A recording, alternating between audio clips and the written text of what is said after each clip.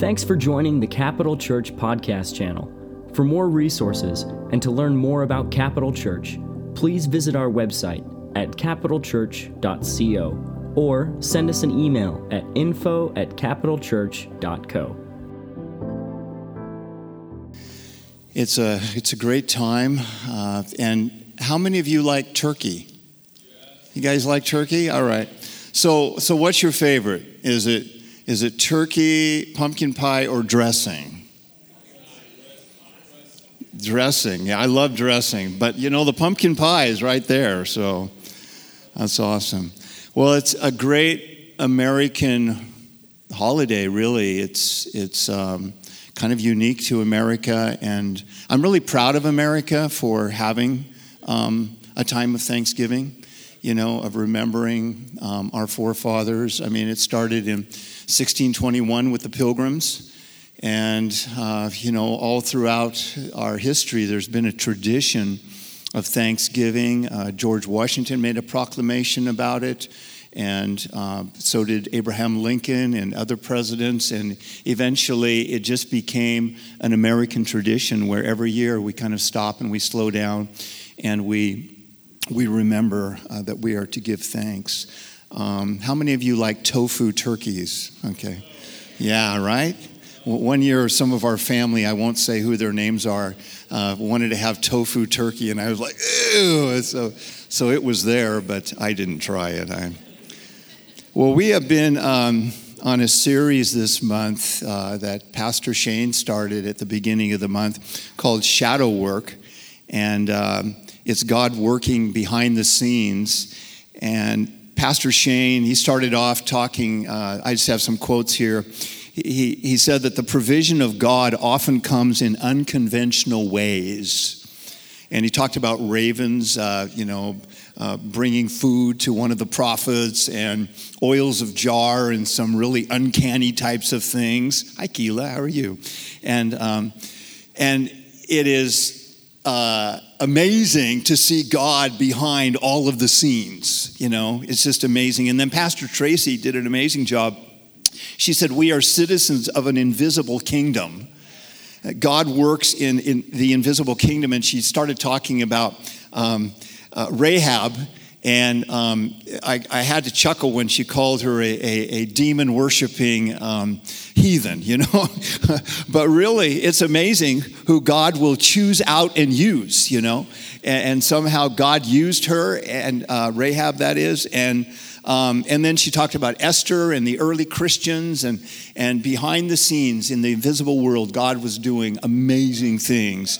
And then last week, Pastor Mark said something that kind of leads into my message. He said, a believer prays when things get tough. A Christ follower gives thanks regardless of the circumstances. And so that's so true, and that's kind of what the song was about this morning, and what Michael talked about as well. Well, today's message is the sacrifice of thanksgiving. That's the name of the message, the sacrifice of thanksgiving. God has been working behind the scenes, and He has been working to help us understand that an attitude of thanksgiving is intricately linked with a revelation of the gospel of Jesus Christ. And so that's kind of what I want to talk about here this morning, but I want to begin with prayer. So, Father, in the name of Jesus, thank you for this time, this hour and this moment, and we give you praise, Lord. I pray that you'll help me to share what you put upon my heart, that you'll open up each heart here, Lord, and help us, Father, to receive all that we can from this, and we ask it in your loving name. Amen. So the sacrifice of thanksgiving in the gospel. I want to give you a little bit of background. In the book of Leviticus, you have all of these offerings and sacrifices that took place. And they're very intricate and they're well explained. If you haven't read that book in a while, I suggest you do so, and especially with the New Testament understanding of all of the ways that it points to Jesus Christ and to the New Testament and the revelation of the New Testament. But there's various offerings, and these are the major ones. There's the burnt offering, number one. Number two, the grain offering. Number 3, the peace offering that we're going to talk about more in a moment. And then there is the sin offering. And then finally, number 5, the trespass offering. Now, there's actually more offerings than that, but those are the major ones that are talked about. And really, they go into a lot of detail. Most of these Old Testament sacrifices included, the sacrifice of like a lamb or a goat or a bull. And not turkeys, by the way, but of these animals that represented what it would be in the New Testament, the Revelation, and they foreshadowed basically Jesus Christ coming and dying on the cross for our sins. And so they're pretty heavy, if I can use that word. Now, the peace offering itself, which is one of the major groupings of offerings, actually has 3 categories underneath it.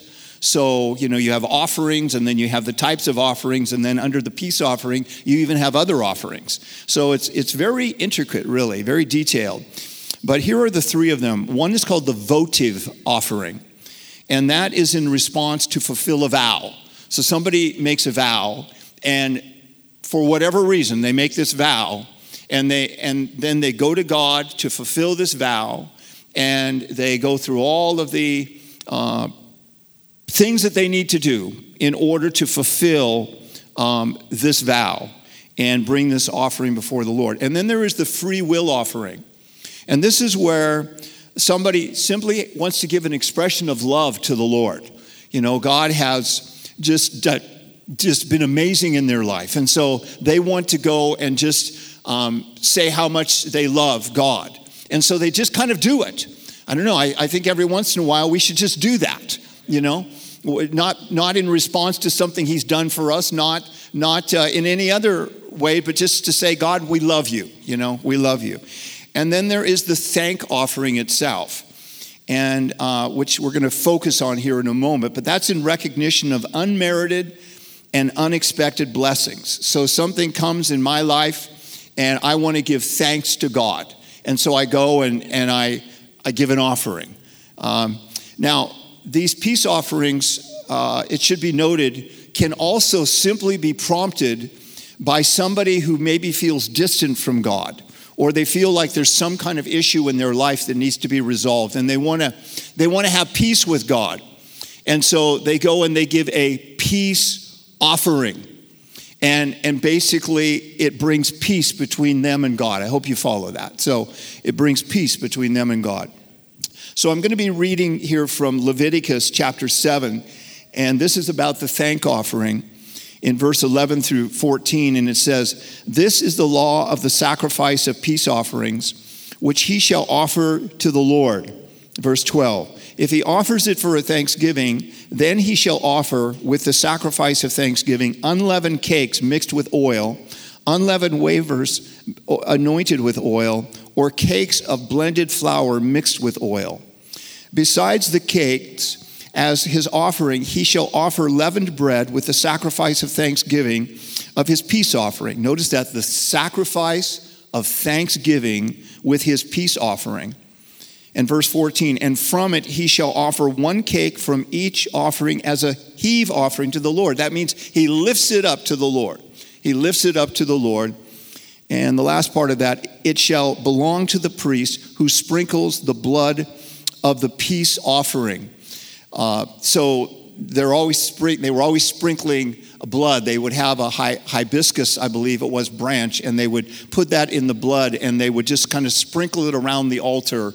And then also there was burning that would take place quite often. Now, I want you to imagine, if you can for a moment, actually what went into some of these offerings. And if you were to do it yourself, just think about it. Obviously, you're getting a lamb of the flock, let's say. And it's just not any lamb. It has to be a lamb without spot or blemish. So you have to really inspect them and pick out the most perfect lamb you possibly can, because that's what you want to bring to God. That's what you're instructed that is pleasing to God. And then, of course, not only selecting the animal, but preparing it, washing it, getting it ready to go to be sacrificed. Let's be fair. I mean, it's, in one sense, it's kind of like, wow, this is strange. But when you understand the revelation behind it, it's powerful. And so they prepared it, they washed it, they got it all ready, and then they also had to prepare a meal. So putting all this meal together and everything else, that took time. It literally took days. And you know what? Any time that you take days and wait upon the Lord, powerful things are going to happen. Any time that you are focused, laser focused on, I'm preparing this for you, God, and this is my offering to you, get ready, And so now some of the examples of the Old Testament sacrifices, they foreshadow the sacrifice of Jesus Christ. So I just kind of want to throw some of these at you and kind of talk about the Old Testament part and then what it foreshadows in the New Testament part. Can't do too much of a depth of offering here, of investigation about the offerings, but just to talk about a few of them. So you have the sin offering, which you can read about in Leviticus 4 if you want to. And basically that goes into the New Testament because Jesus was our sin offering, basically. So John 1:29, John the Baptist said, "Behold, the Lamb of God who takes away the sin of the world." What a powerful statement that is. Whoa. That kind of says it all right there. So Jesus is our bridge to God as a sin offering, basically. He took my place on the cross. He was one of the 8, I think that there's about 8 historic essential doctrines that are important to Christianity. Everything else kind of rises and falls on these 8 doctrines. And one of them is the substitutionary atonement of Jesus Christ on the cross for our sins. And the substitution means he took your place on the cross. He took Stan's place on the cross, Scott's place on the cross. And so it's like, he knows what, and he knew what he was doing because it says in Hebrews 12, for the joy that was set before him, he endured the cross. We saw, it's not like he enjoyed going to the cross, but he saw the millions and billions of people that would come to know God as Savior and God the Father through his crucifixion. And so praise God for that. So for those of you that are here today that might not know Jesus Christ as Lord and Savior, I want to tell you, he loves you. He loves you so much. The gospel message is so simple. It's called the good news, right? And it's that Jesus Christ came into the world. He died on the cross for our sins. And then he was buried, and then he rose again on the 3rd day, and then he ascended into heaven.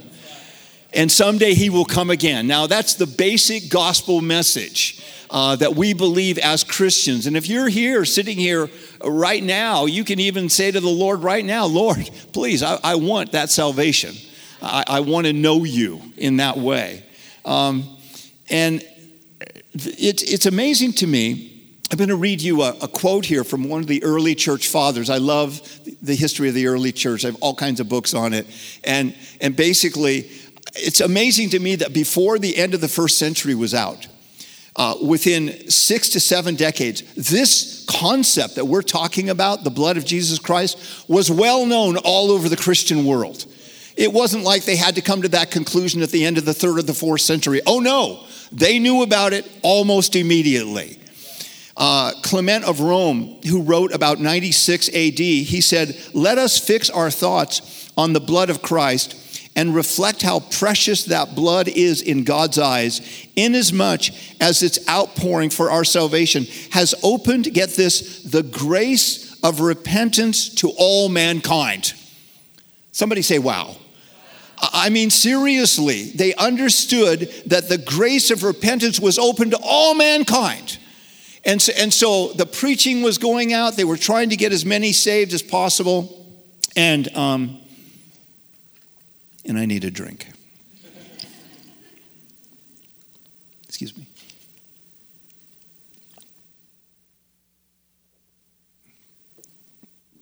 Okay, so in the Old Testament, there was the peace offering, which we've kind of broken down for you.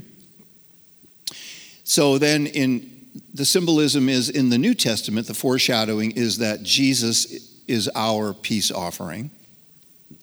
Ephesians 2:14-16 says, "For he himself is our peace, who has made both one and has broken down the middle wall of separation, having abolished in his flesh the enmity, that is, the law of commandments contained in the ordinances, so as to create in himself one new man from the two, thus making peace." So this two here, I'll read the rest of it in a moment, but these two basically mean uniting the Jews and the Christians, in short.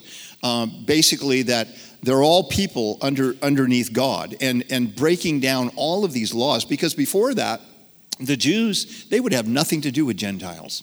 And so these early Jewish people, they got the revelation of Jesus Christ, that he wanted to bring salvation to all mankind. And so it broke down the ordinances. It broke down the wall that was there.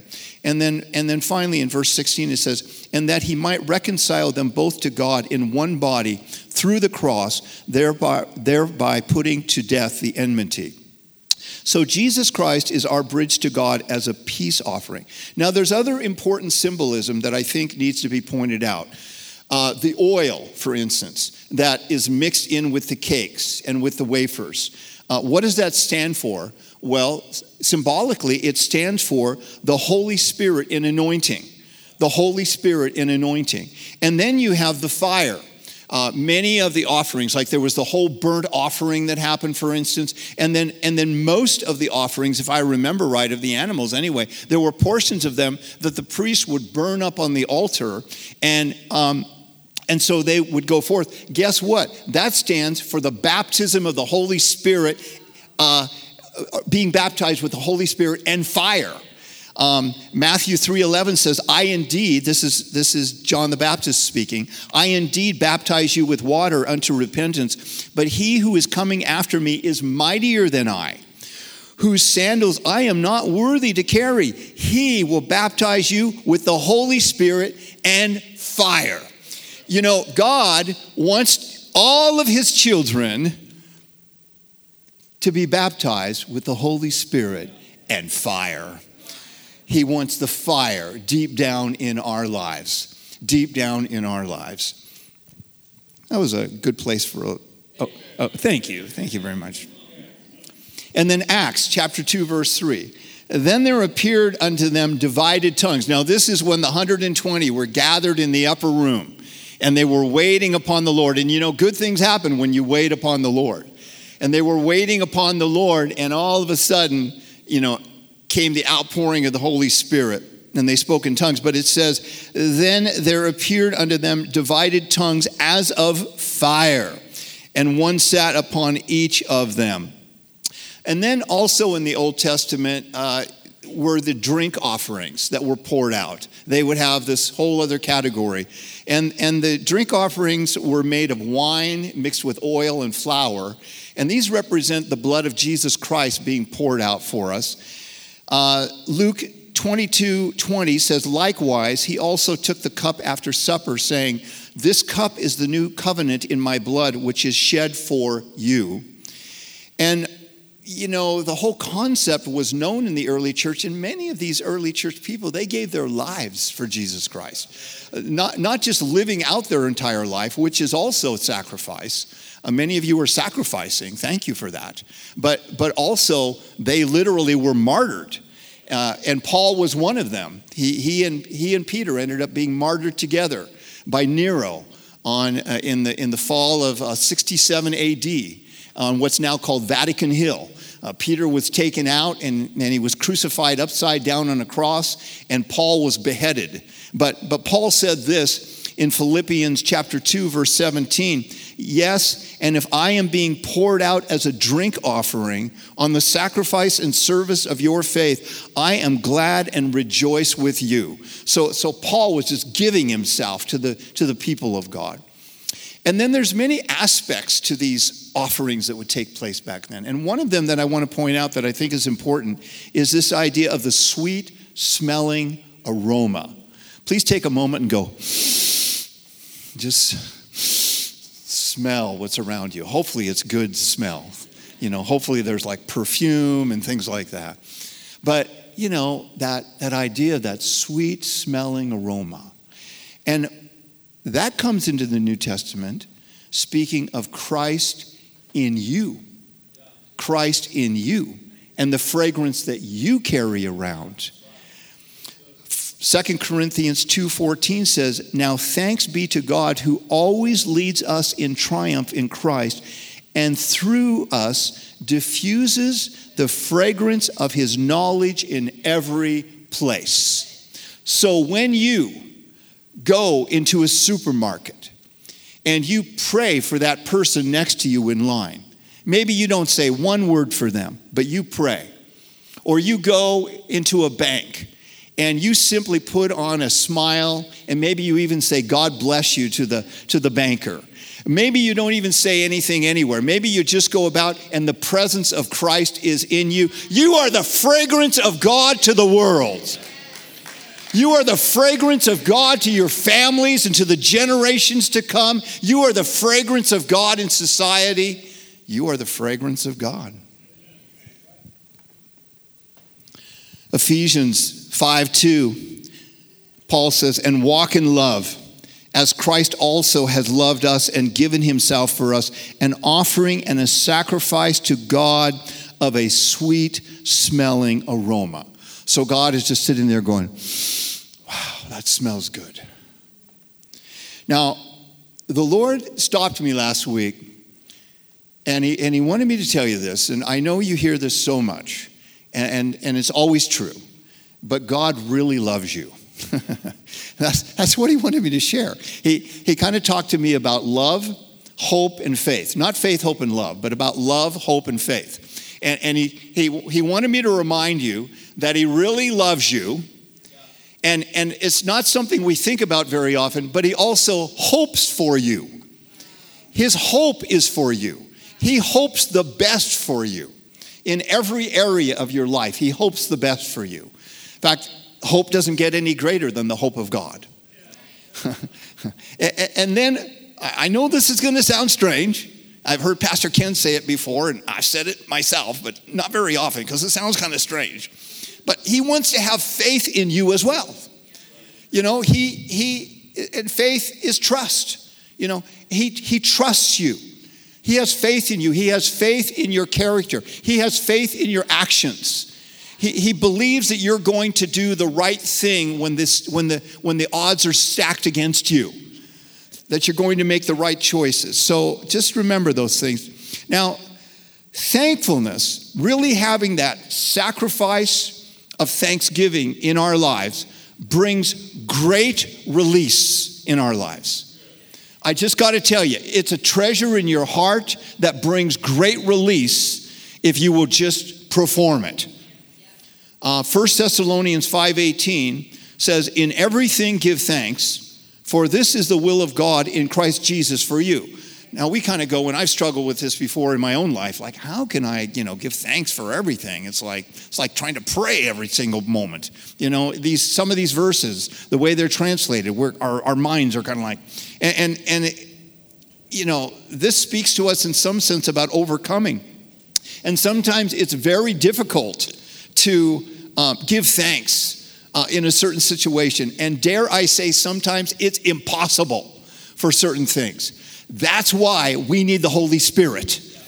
We need the power and the strength of the Holy Spirit inside of us to show us how to give thanks. It's not that we give thanks for every little thing that happens, but we have a thankful heart. Do you understand what I'm saying? We have a thankful heart. And we need the Holy Spirit.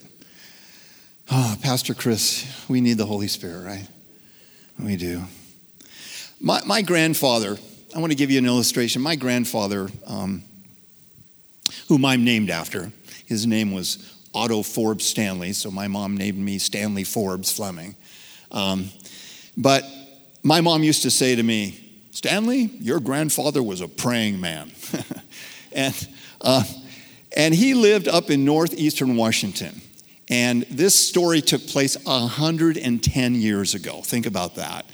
And he was a farmer, and he had homesteaded 360 acres. Think about that, Scott, 360 acres.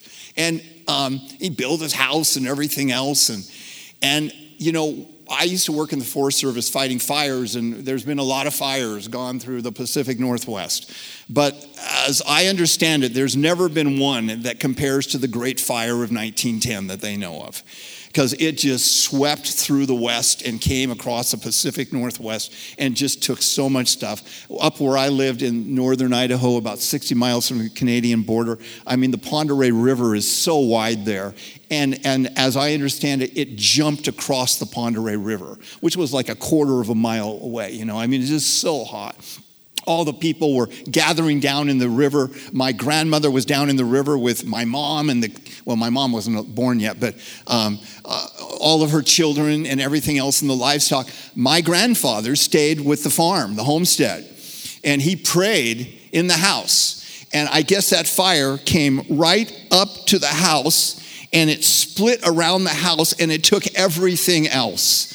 It took the crops, the trees, probably the barn and everything else. Now, I just have to imagine that my grandfather he was sad about losing all of his crop and the hard work and everything else, but he was probably so thankful that his family was safe and that his house did not burn to the ground.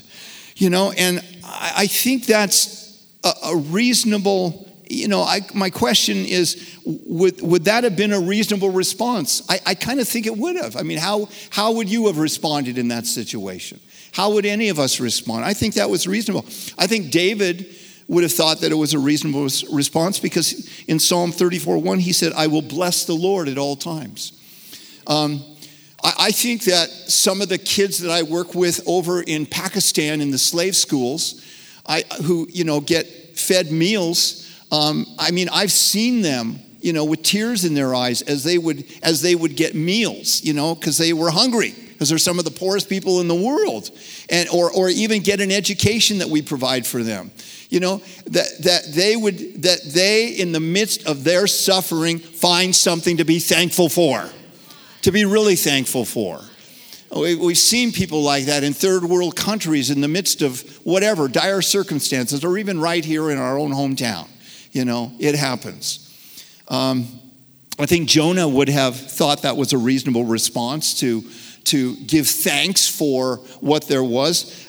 This verse just blows me away. He speaks this from the belly of a fish, okay? And I actually believe the story. Jonah 2, 8 through 10. Those who regard worthless idols forsake their own mercy. He's talking about those who are idolatrous, that worship idols. They forsake their own mercy. And he goes on and he says, but everybody say I. But I will sacrifice to you with the voice of thanksgiving. There's the sacrifice right there. I will pay what I have vowed. Salvation is of the Lord. So the Lord spoke to the fish, and it vomited Jonah on the dry land. That just blows me away. You know, he's down in the belly of this fish, and I just have to believe it. All the crazy things I've been through in this life, I'm sure God could do that. And so here's Jonah, and he just gives thanksgiving. He realizes maybe his life is over, but maybe I better say thanks. Thanks, God, for all you've done anyway, you know. And all of a sudden, God's like, you finally got the point. Blah, you know. And he vomits him up on the dry ground. And I heard a Christian comedian one time go, can you just imagine being there in Nineveh, and you're there at the seashore and you're fishing, and all of a sudden you see this guy puked out of a big fish, and he stands up and he goes, repent. That'd be amazing. Psalm 50, 14 and 15 says, offer to God thanksgiving and pay your vows to the Most High. Call upon me in the day of trouble, and I will deliver you, and you shall glorify me. So receive the power of release that comes through the sacrifice of thanksgiving. Learn in the most dire of circumstances. I hope you don't have those circumstances actually, but if they come to you, realize that your release comes in being thankful to God. Helen Keller, who, was born deaf and blind and couldn't speak, and, through somebody working with her, she finally came to the point where she could understand sign language in her hands. And then she eventually learned to speak. She went on to college, to Brown's College. It was amazing. A credible story if you've never read her life story. But she said, I have often thought that it would be a blessing if each human being were stricken blind and deaf for a few days at some time during his early adult life. It would make him more appreciative of sight and the joys of sound. Now, okay, so this is a strange story, but I'm going to tell it because I like it. So,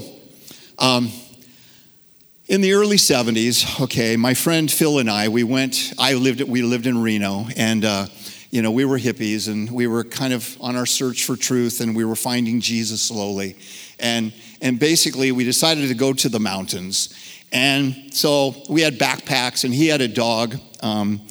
Named Luke, which was short for Lucifer, actually. But and then I had a cat named Tom Bombadil, which, if you've ever read The Lord of the Rings, you know what I'm talking about. And so we hiked through the Sierra Nevadas, and we made our way through the Trinity Mountains, and then over in the Redwoods and all that. Well, this cat, Tom Bombadil, he would ride on my backpack, or sometimes he'd be walking along next to me or chasing. I remember him trying to stare down cows at times and take on birds and all kinds of stuff. But anyway, so we make our way over to, by the way, it's 70 miles from Weed, California to the coast. And we know that because we had to walk every step of the way. Nobody would give us a ride, But so we get over there and we are so hungry. Because all we've had is Bisquick and rice and dog food and some seaweed, okay? So, and all four of us are hungry, the cat, the dog, both of us. And so I go into this pizza place, and I got long hair and a beard and everything else. I probably look terrible, I got a backpack with a Browning bow in the back of it, and all these arrows. And I pulled out an arrow with a steel tip on it. And I was fortunate enough to be able to trade the arrow for a small pizza that had about 6 pieces in it because I didn't have any money. So 2 pieces went to Phil, 2 to me. We gave 1 to Luke. And then I put 1 down for my cat. And I will never, for the rest of my life, forget my cat. Here is this little cat. He's probably only 6 months old. But he looks at that piece of pizza, and he became a mountain lion. And he went... And he just devoured that piece of pizza. I mean, it was awesome to behold. That's Thanksgiving right there. He was so thankful. Okay, moving on. So, I know you don't like cats. Okay, I know. So, in the early church, they had a culture of Thanksgiving. And we see it in Paul's writings. For instance, 1 Thessalonians was written in 49 AD. That's approximately 20 years or so from the time that Jesus ascended into heaven, they figure. That's really early on. And so this culture of Thanksgiving started right away. 1 Thessalonians 1, 2, and 3 says, we give thanks to God always for all, making mention of you in our prayers, remembering without ceasing your work of faith, labor of love, and patience of hope in our Lord Jesus Christ in the sight of our God and Father. 1 Corinthians 1, 4, I thank my God always concerning you for the grace of God which was given to you by Christ Jesus. Now, Paul, in almost the beginning of all of his letters, he thanks God for the people that he's writing to, almost all of them. And then several times throughout the letters, he talks about Thanksgiving. The only one I think he doesn't talk about Thanksgiving is the one to the Galatians, because he was dealing with heresy and legalism and stuff. So he didn't thank them. Now, Paul connected Thanksgiving with the idea of receiving grace. In Philippians 4, 6, and 7, He says, be anxious for nothing, but in everything by prayer and supplication with thanksgiving, let your requests be made known to God. And the peace of God, which surpasses all understanding, will guard your hearts and minds through Christ Jesus. That's amazing. Let's see, I'm going to ask the worship team to come now. And got a few more things to share, but if there's anybody who needs the communion, these little communion things, you can raise your hand and they'll come and bring you one if you don't have one. If you don't have one, or you can go to the back and get one. I want to read a few quotes to you from the early church fathers. This one by John Chrysostom is pretty amazing. And this talks about Thanksgiving, but in a different aspect. He says, but let us be thankful, not for our own blessings alone, but also for those of others. For in this way we shall be able both to destroy our envy, notice that, and to rivet our charity and make it more genuine. Wow. Let me read that again. But let us be thankful not for our own blessings alone, but also for those of others. For in this way we shall be able both to destroy our envy. You know, if you ever have envy in your life, a good way to destroy it is by being thankful for others or giving thanks to God for whatever it is that others receive. You know, that's just the way to do it.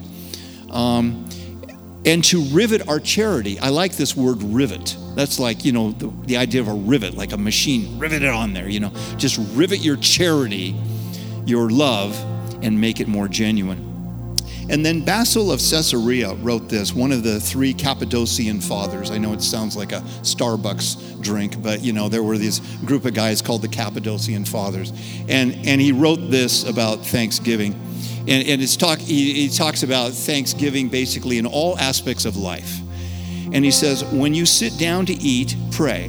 When you eat bread, do so thanking him for being so generous to you. If you drink wine, be mindful of him who has given it to you for your pleasure and as a relief in sickness. When you dress, thank him for his kindness in providing you with clothes. When you look at the sky and the beauty of the stars, throw yourself at God's feet and adore him who in his wisdom has arranged things in this way.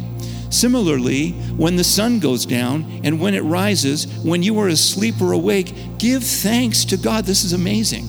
Who created and arranged all things for your benefit, to have you know, love, and praise their creator. That's just amazing. And then I want to read one last thing, and then we'll get into the scripture here. We'll get into the communion part. But this comes from a book called The Didache. And, you know, the Didache is not very long. I think you could probably find it on the internet. It's probably only like 10, 20 of our pages long. It's not very long. But they called it a book back then. And the chapters are like this long, you know. But basically, it was written somewhere, it was pieced together between 50 AD up to 120 AD, about 70 years. And it's called the Didache. It's the teaching of the apostles is what it is. And so there's bits and pieces of scripture we see in there. And it's basically kind of on how to do church in the early church. And so I'm going to read to you this little part about the Eucharist or the communion. The Eucharist, the word literally means giving thanks. So it says, concerning the Eucharist, give thanks in this way. First, concerning the cup, we give thanks to you, our Father, for the holy vine of David, your servant, which you made known to us through Jesus, your servant. To you be glory forever. Concerning the broken bread, we give thanks to you, our Father, for the life and knowledge which you made known to us through Jesus, your servant. To you be the glory forever. As this broken bread was sacrificed upon the mountains and being gathered together became one loaf, so may your church be gathered together from the ends of the earth into your kingdom. That's amazing. And so, yeah, let's stand together.